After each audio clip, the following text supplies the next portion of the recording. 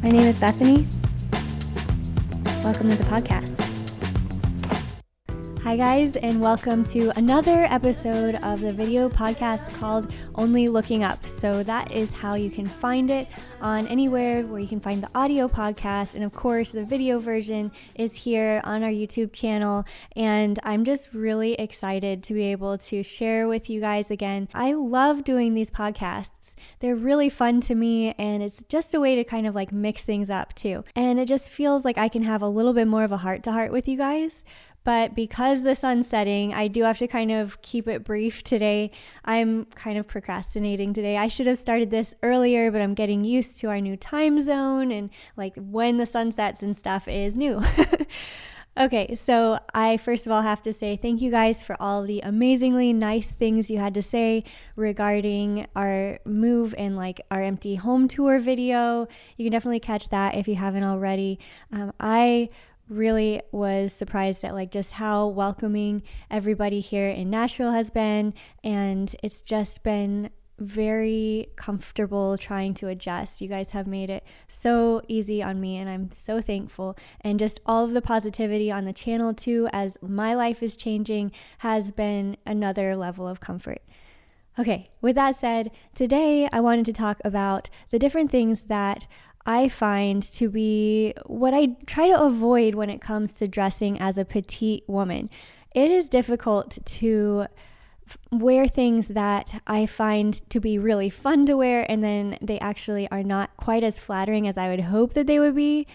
So the way that I want to kind of bring this topic up to you guys today is that there are no hard and fast rules when it comes to fashion. I know that there's guidelines, and I live by certain principles, and I find that those principles work for me when I go to take my outfit of the day. You'll find that there are some things that just naturally work better on someone's frame than other things. So with that self-awareness, I can move forward and decide on my own what I like to wear. So the things that you wouldn't really find in my closet, or very rarely anyways, are the following. The first is large horizontal stripes. So that is twofold, right? So you have stripes that are vertical. I wear those. I find that no matter what the width of the stripe is, I can wear it if it's a vertical stripe. But when it's horizontal, I cannot wear a large horizontal stripe. I can wear a thin horizontal stripe just fine, and I really enjoy that. Like, I especially love it if it's like a tight fitting turtleneck. I have a lot of like striped sweaters and that type of thing when they're horizontal stripes, but it has to be a thin stripe. When it's a thick stripe, you're adding kind of direction in a different way that wouldn't be quite as flattering on someone who's already vertically challenged. So that is just kind of how I approach it, and I just kind of avoid any horizontal stripes. Next is I avoid big, bold patterns. I wear a lot of patterns as far as like I'll wear small floral patterns. I think that is so beautiful, and I love to wear something a little bit more feminine in that way too.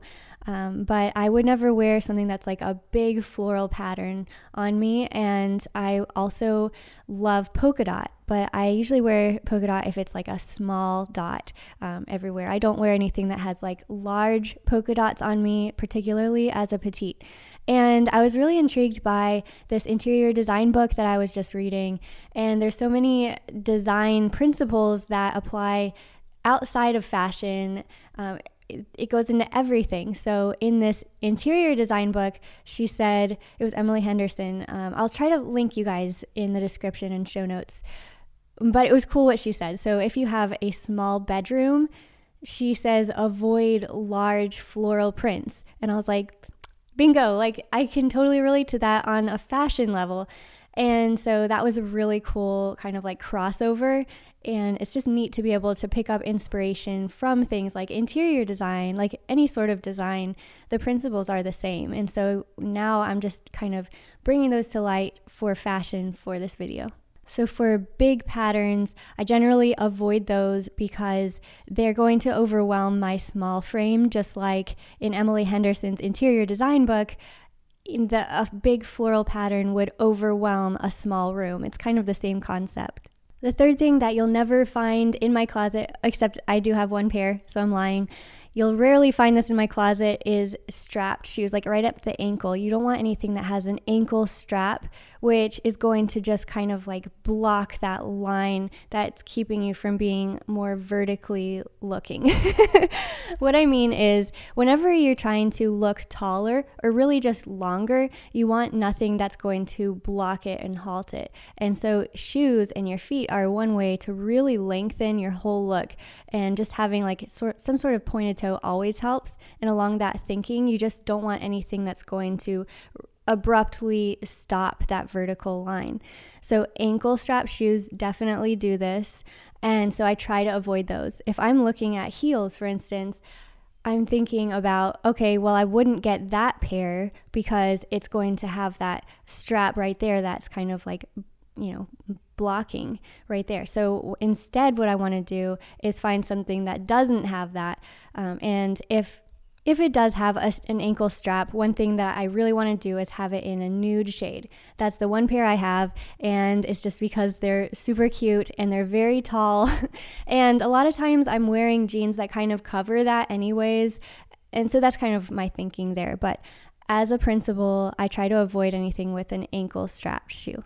This next one breaks my heart because I truly love oversized purses.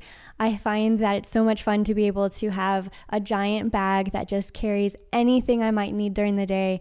And truthfully, that's not doing my back any favors. I'm really actually hurting on my shoulder a lot lately. So I'm working on that. But an oversized purse is just going to add weight and then also visual weight. And so the one thing that I'm trying to do as a petite is not look smaller. And so one thing that is going to do that is if I carry a smaller purse with me. It's a really simple technique, and it also has just helped me to not carry everything with me and just carry some essentials and, maybe have a couple bags throughout the day if I need it for different reasons. But that is what I'm thinking through. And when I just go to buy a purse, it's just one more thing I'm mindful about is I'd rather have something that's a bit smaller sized than getting the giant purse, which also saves me money, by the way, because the larger the purse, generally it costs more too. So this is the same type of thinking for everything. So jewelry is another thing that I really have condensed in the size of things that I wear. I used to wear very large bangles and, costume jewelry. I used to have just giant earrings that would go almost down to my collarbone. And I loved those things and they were fun to play with. But if I'm trying to actually not overwhelm my small frame, I want jewelry that is size appropriate for me.